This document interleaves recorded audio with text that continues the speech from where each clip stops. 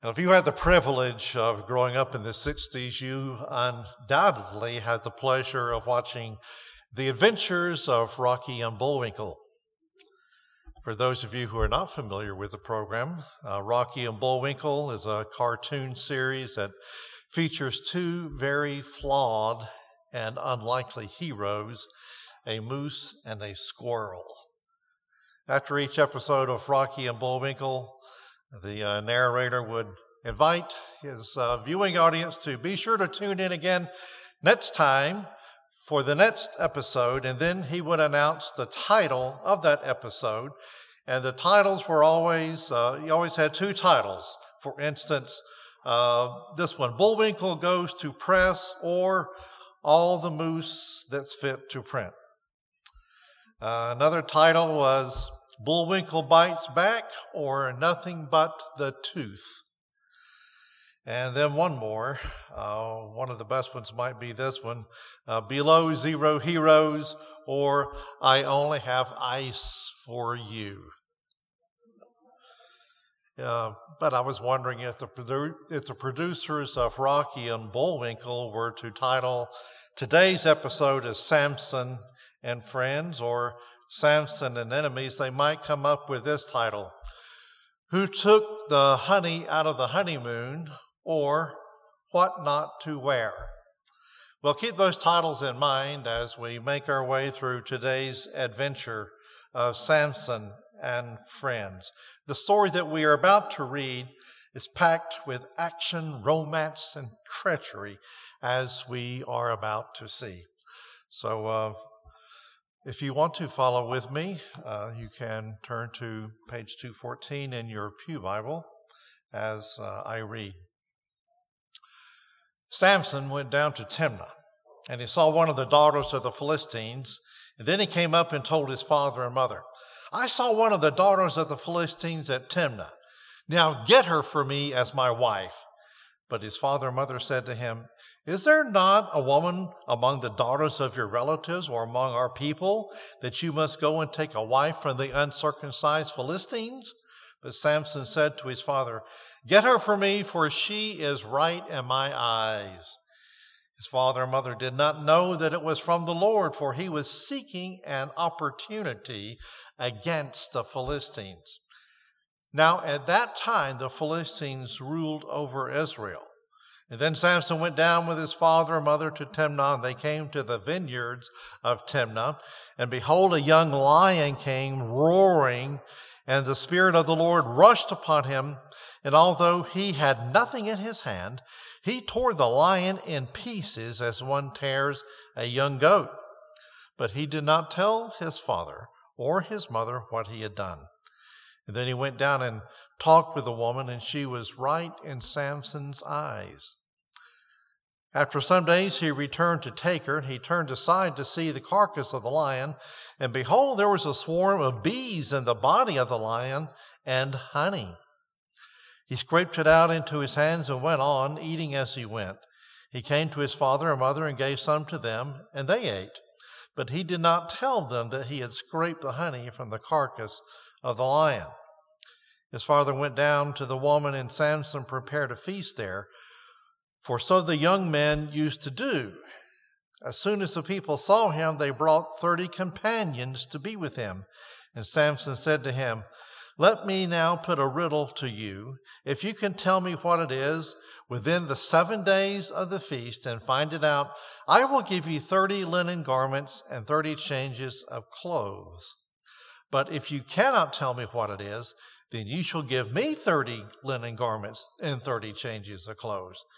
And they said to him, Put your riddle that we may hear it. And he said to them, Out of the eater came something to eat. Out of the strong came something sweet. And in 3 days they could not solve the riddle. On the 4th day they said to Samson's wife, Entice your husband to tell us what the riddle is, lest we burn you and your father's house with fire. Have you invited us here to impoverish us? And Samson's wife wept over him and said, You only hate me. You do not love me. You've put a riddle to my people, not told me what it is. He said to her, "Behold, I have not told my father or my mother. Why should I tell you?" And she wept before him the 7 days that their feast lasted. And on the 7th day, he told her, because she pressed him hard. And then she told the riddle to her people. And the men of the city said to him on the 7th day, before the sun went down, "What is sweeter than honey? What is stronger than a lion?" He said to them, "If you would not plow with my heifer, you would not have found out my riddle."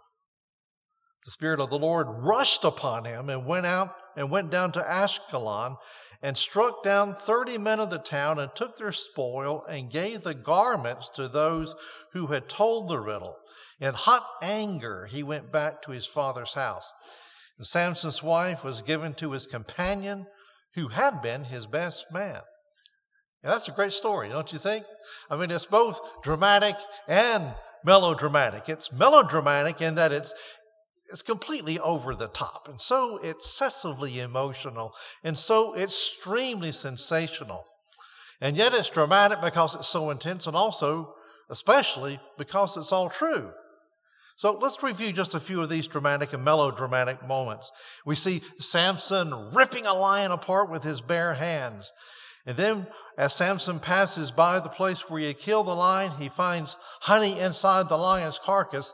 And Samson was tempted. It was as though there were chocolate bars just sitting there. See, this was a sugarless culture. They didn't have cane sugar or corn syrup.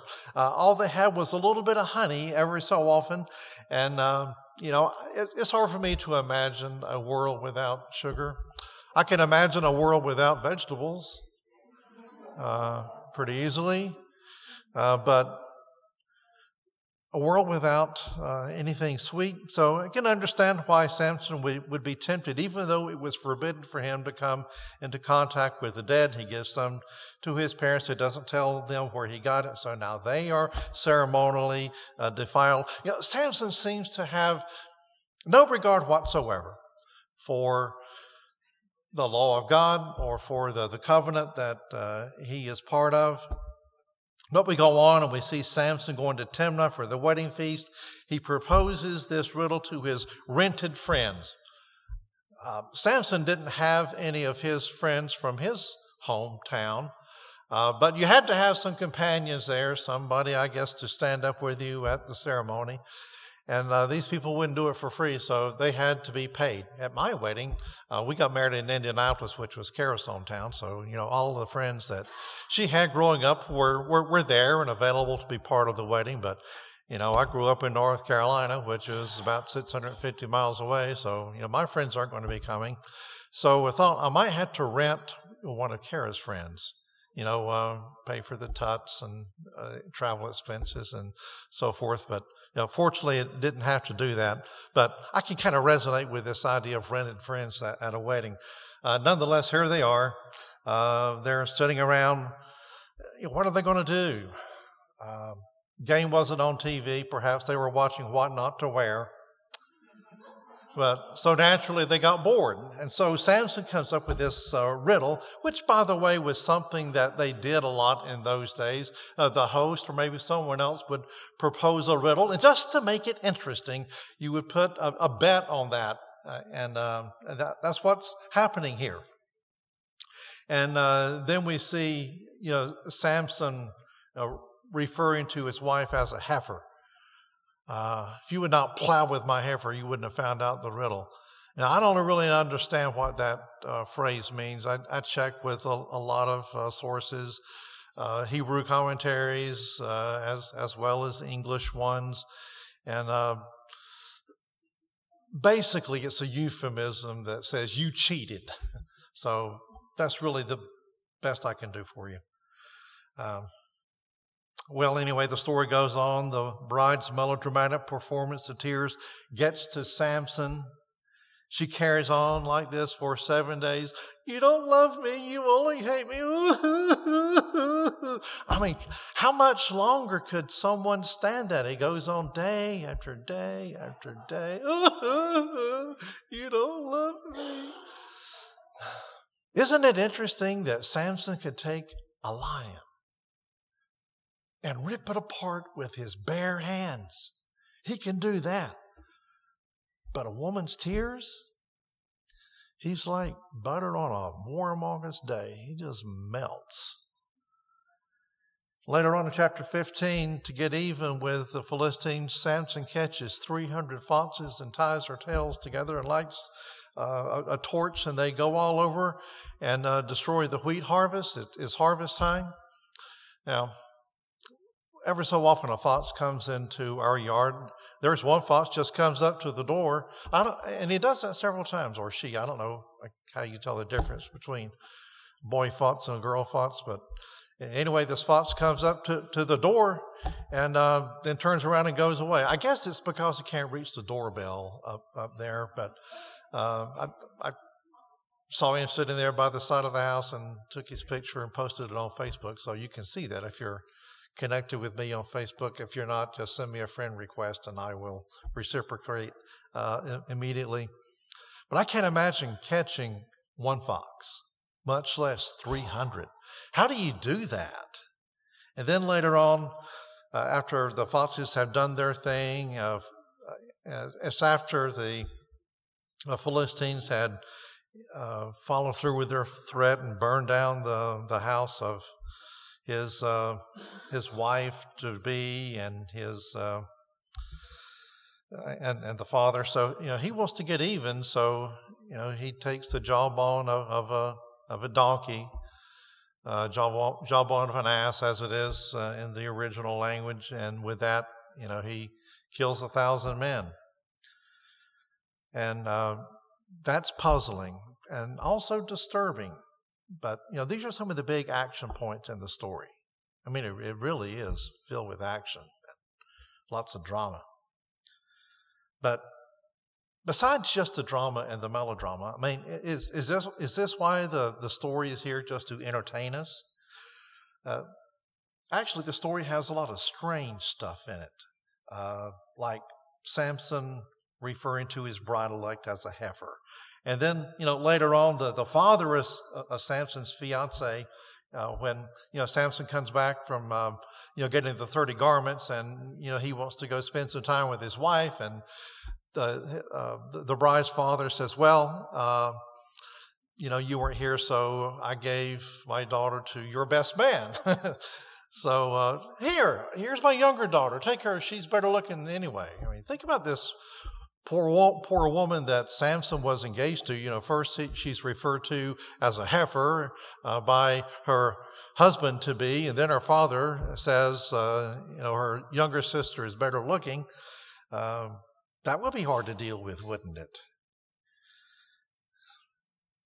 Something else we find difficult, in addition to being puzzling, is when Samson kills the 30 men from Ashkelon and takes their garments to pay a bet.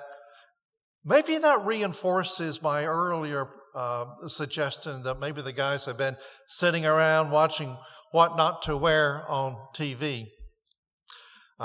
Nevertheless, these 30 Philistines whose garments Samson took kind of fit in with the theme that they shouldn't have been wearing those garments because Samson wanted them, and the guys who had them on had to pay a pretty heavy price, a very heavy price, for Samson to get them. So, that's a strange, weird thing in the story. And we wonder if there's a meaning for us in there. But when we come to verse 19 in the story, this is the most disturbing, most difficult verse, I think, in this passage. The Spirit of the Lord rushed upon him. He went down to Ashkelon and struck down 30 men of the town, took their spoil, and gave the garments to those who had told the riddle. Now, why is this verse so disturbing to us? Later on in chapter 15, after we see the Spirit of the Lord again rushing upon Samson. As a result, he took the jawbone of the donkey and he kills 1,000 men. And right away, doesn't that just get at you? How could the Spirit of God rush upon Samson to give him the strength to kill 30 men one time and then 1,000 men another time? That just doesn't seem like God at all. The God that I know would never send his Spirit upon someone in order that he might have the power to kill many people all by himself. See, it's kind of messing, the story is messing with our conceived ideas about who God is. So, there's strange stuff here. It's so strange that we wonder if it really could be true. It seems more like an allegory than a factual historical account. So, which is it? Is it history or is it an allegory? Actually, the story of Samson is kind of a living allegory. It's real history and it's also an allegory. In its simplest form, an allegory is a story with two levels of meaning. You have the literal and the symbolic meaning. The story of Samson, though, is literally true, and the things reported here really happened. But in a sense, the story is also an allegory. In the story of Samson, we don't see Samson as the hero that we want to emulate. He is not a good example for us to follow. He is not a Christ-like figure. He does represent Israel quite well, though. And more than just people of Israel, I think we could identify with Samson as well in the context of his relationship with God. But let's use Israel and Samson being the representative of Israel. Samson is unfaithful and chases after a woman who worships other gods, which, Israel did that time and time again. And Samson would find himself in trouble and cry out to God. One time he's thirsty, and another time, he's almost demanding help from God. It seems that he never really prays until he is in a jam. Doesn't this sound contemporary? And so eventually we see, after crying out to God for help, God sends a deliverer, which he does time and time again through Samson's life, through the life of the people of Israel in the time of the judges. And it's not just limited to this cycle. This is the cycle of the entire Bible, that the people of God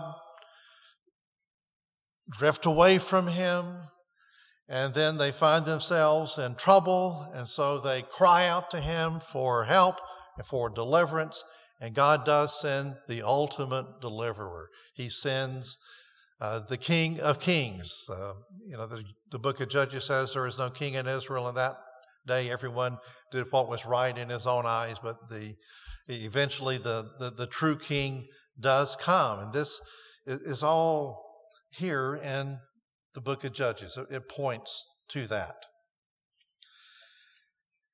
Well, the problem, though, about Samson is he never really learned his lesson. And so he repeats the cycle of sin over and over again, just as Israel does, just as the people in the Bible do, and just as we do. This is the story of our lives, isn't it? All right, so how do we approach this story? Should we focus on Samson and just see what kind of lessons we can get from looking at his life? Maybe there are some moral instructions that we could get, like Samson's not a good example, but it does show us that we should commit ourselves to the Lord. And we also learn from Samson that we should honor our father and mother. And we should avoid temptation. And we should keep our eyes on the Lord so that we don't get into trouble.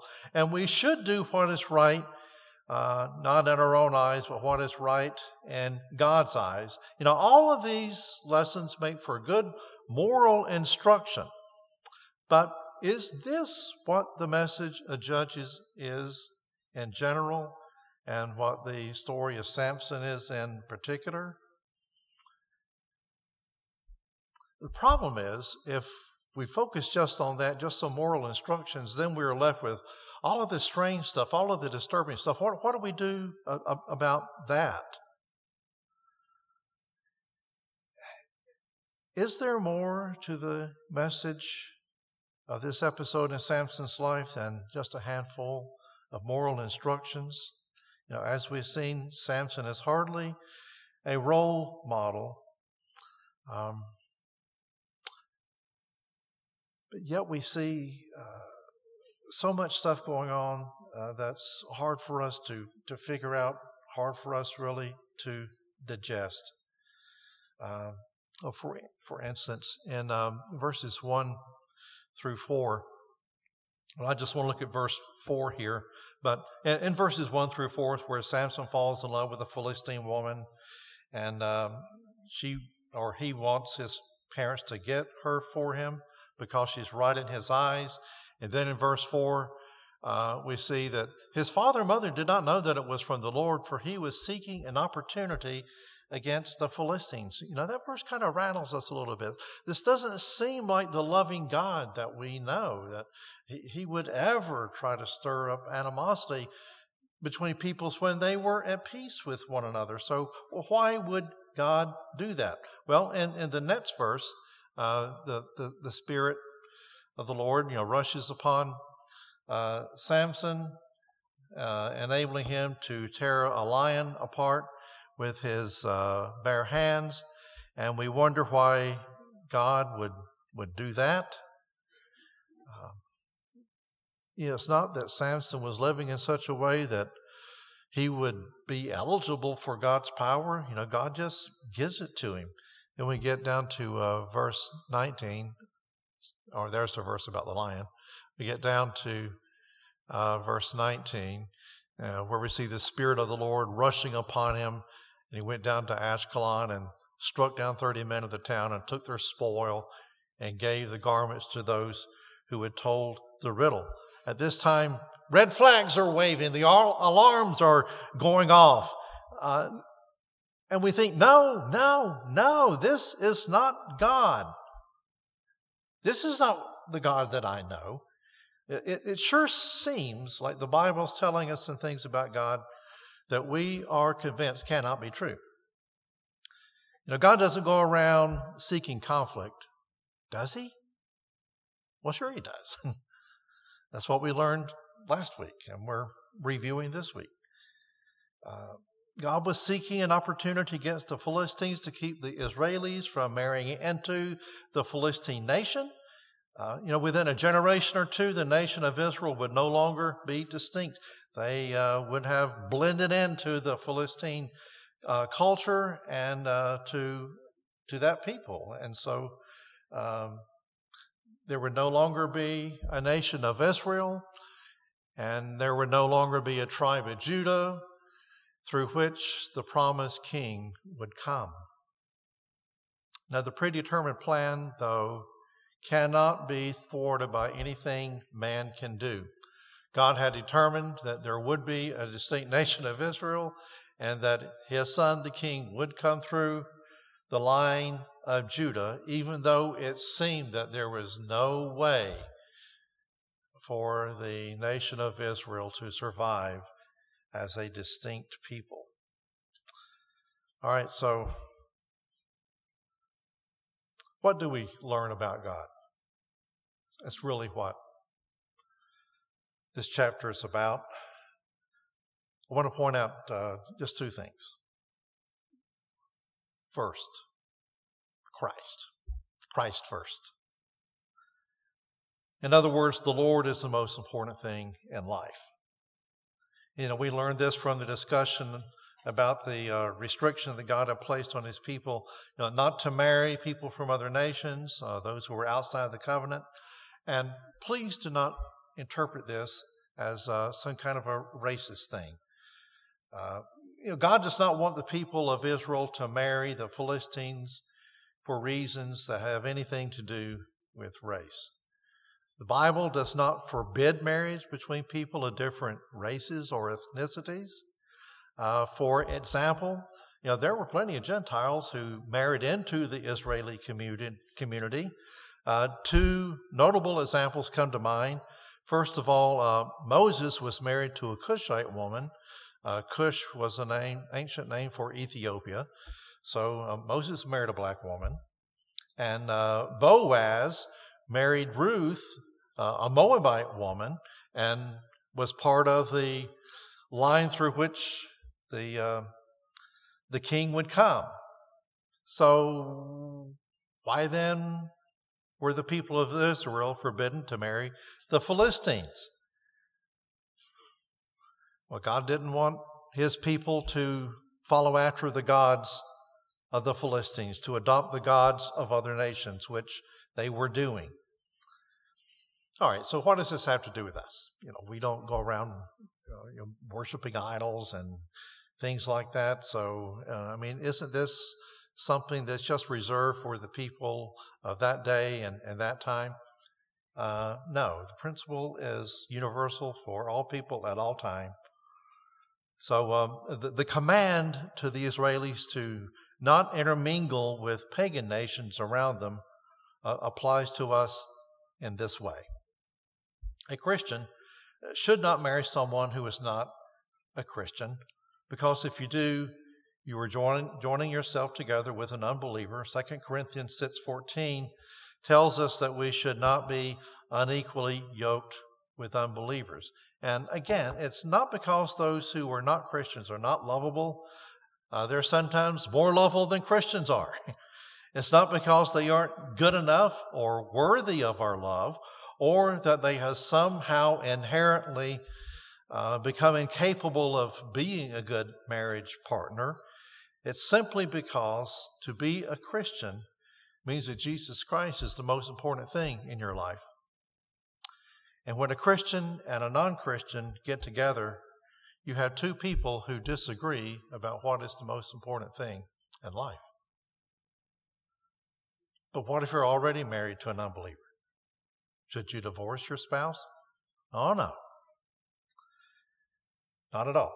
1 Corinthians 7 says, if you marry an unbeliever, you must do everything you can to stay in that marriage and be the best spouse you can be.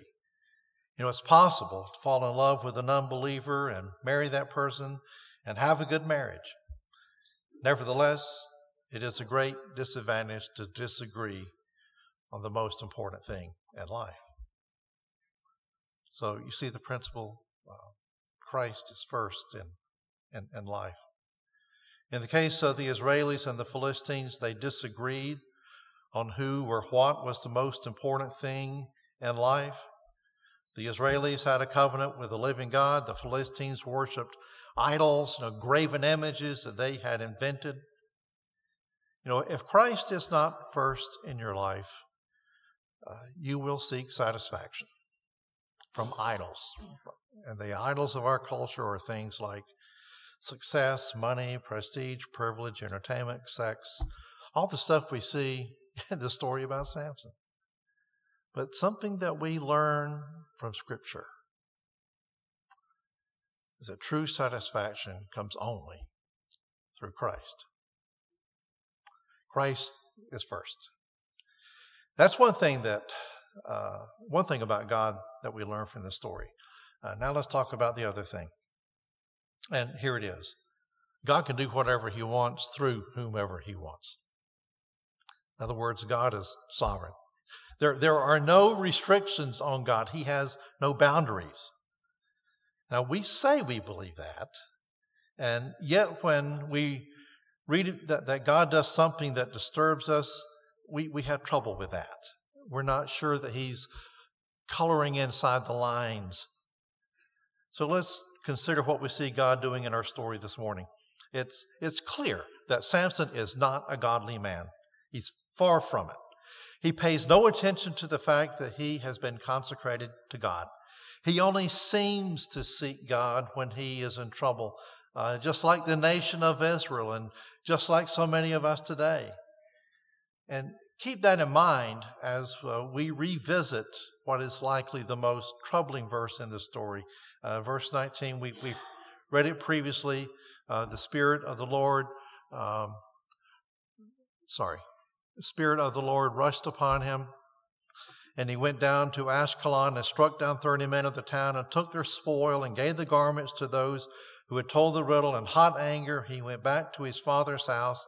And the next chapter, chapter 15, is the part there where to get revenge against the Philistines, he finds a fresh jawbone of a donkey and uses it to kill 1,000 men. And these verses can be troubling to us. And why are they troubling? Because it rubs against the grain of our conditioned beliefs about how God works. We like to think that God can only work through good people, through godly men and women. And by the way, shouldn't God also work only through people who have the right beliefs and the right behavior? Yeah, we like to think so. But there's a problem with this kind of thinking. It puts God in a box. If God can only work through fine, upstanding, godly people, that would mean that God is only allowed to work when people are being good and making godly choices. It would mean that God does not work by grace, taking the initiative to save, but he works in response to good works, waiting for people to help him bring about salvation. In his commentary on Judges, David Jackman describes how the book of Judges shoots holes through all of that. So I want to paraphrase something he said in his commentary. The book of Judges is above all a book about grace and undeserved mercy, as is the whole Bible. This doesn't mean that theological accuracy is not important or that we pretend that it doesn't matter how we behave. But we can rejoice that God is also in the business of using our failures as the foundations for his success. Let us never imagine that we have God figured out or that we know how he will work or when. As soon as we start to say, God cannot or will not do this until such and such happens, we discover that God can do whatever he wants through whomever he wants. He is not bound by our understanding of who we think he is. He is not bound by our theology. He is not bound by our sin. And that is good news for us. The amazing truth about God is that he works through sinners and through sinful situations, just like he did with Samson. Not even our sin can stop God from saving us or using us. The story of Samson, the story of Judges, all the stories in the book of Judges, indeed, the whole Bible is a story about grace and undeserved mercy. I want to close with this story. Do we have any hockey fans here? A few, some of you who live north of here. Then you might recognize the name John Scott. The rest of us have no idea who he is. He's a professional hockey player. He is what sports people call a journeyman, which means he journeyed between a number of different teams because he was never really a great player. He never got a long-term contract. He scored only 11 goals in 11 seasons, which is hardly remarkable. He's kind of a nobody in the NHL. But back in 2016, the NHL opened up a system of voting for players to be on the All-Star team. And so what happened was this. The fans voted for John Scott, this nobody. He was a popular player. He wasn't a great player, but he's very popular. And so they voted for him to go to the NHL All-Star game. The NHL was embarrassed to have him featured in the All-Star game. And they did everything they could to prevent him, but they had already said that, the ones who get the votes are going to be on the team. And so John Scott got to be part of the All-Star team, even though he didn't really deserve it. His accomplishments didn't really merit that kind of honor. So they play the All-Star game in Nashville, and this nobody actually scored 2 goals, almost accidentally, almost unintentionally. So, in his career, his 11-year career, he scores 11 goals, but in the All-Star game where he really shouldn't have been, he scores 2 goals.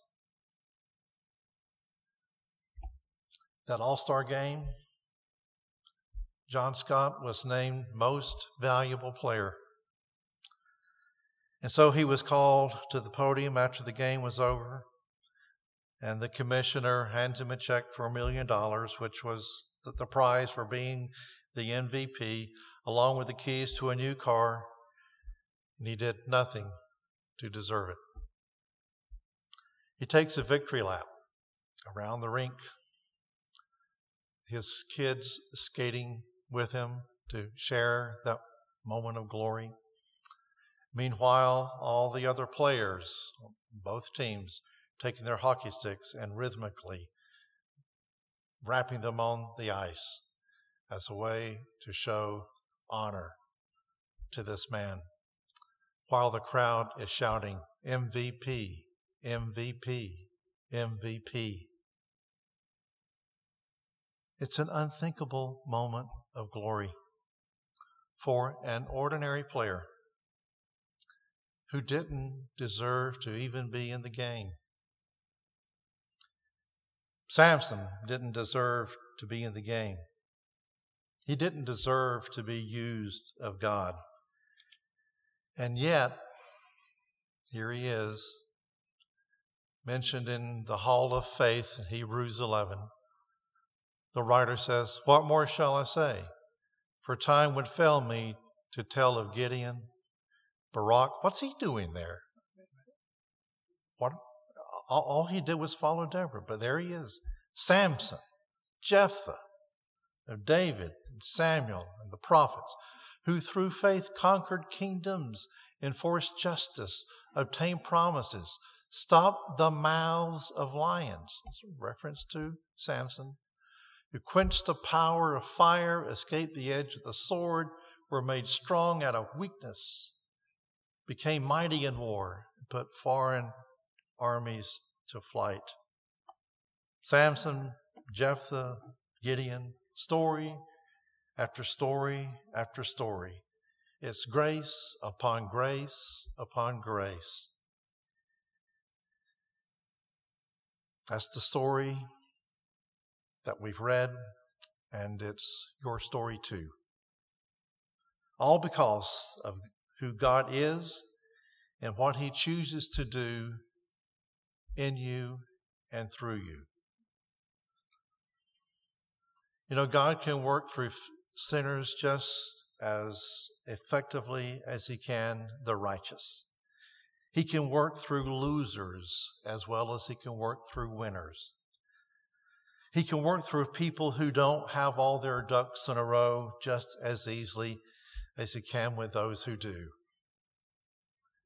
God can take your mistakes, your sins, your bad choices, your poor judgment, along with all the unfortunate circumstances that you've had to deal with in life, and cause all things to work together for good for those who are called according to His purpose. That's the kind of God we see in Judges. It's the kind of God we see working in Samson's life. It's the kind of God we see working throughout the Bible. And it's the kind of God we see working in and through us. Because that's the kind of God He is. Let us pray. Father, we recognize that you are a God that we cannot figure out. And we are grateful for that. If we could figure you out, then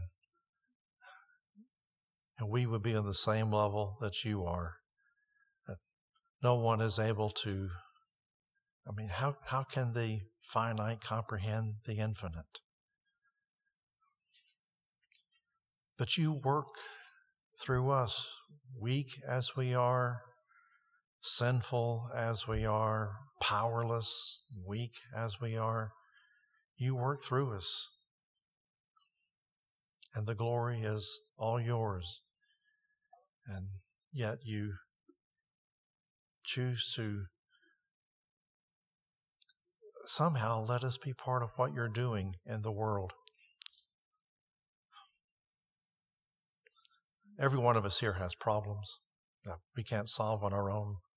We know people who have problems that they can't solve without help. We ask, Lord, that the power of your Spirit would rush upon us as it did with Samson. Gratefully, we acknowledge that we do have your Spirit within us already. But we pray for a renewing, a spiritual renewal of refreshment that might come through us to nourish those parched and empty souls of those who are wandering without direction, with problems they cannot solve, and are hungry for you even though you probably don't know it. Work through us to reach those who yearn for you, though they may not be aware. We ask it through Christ our Lord. Amen.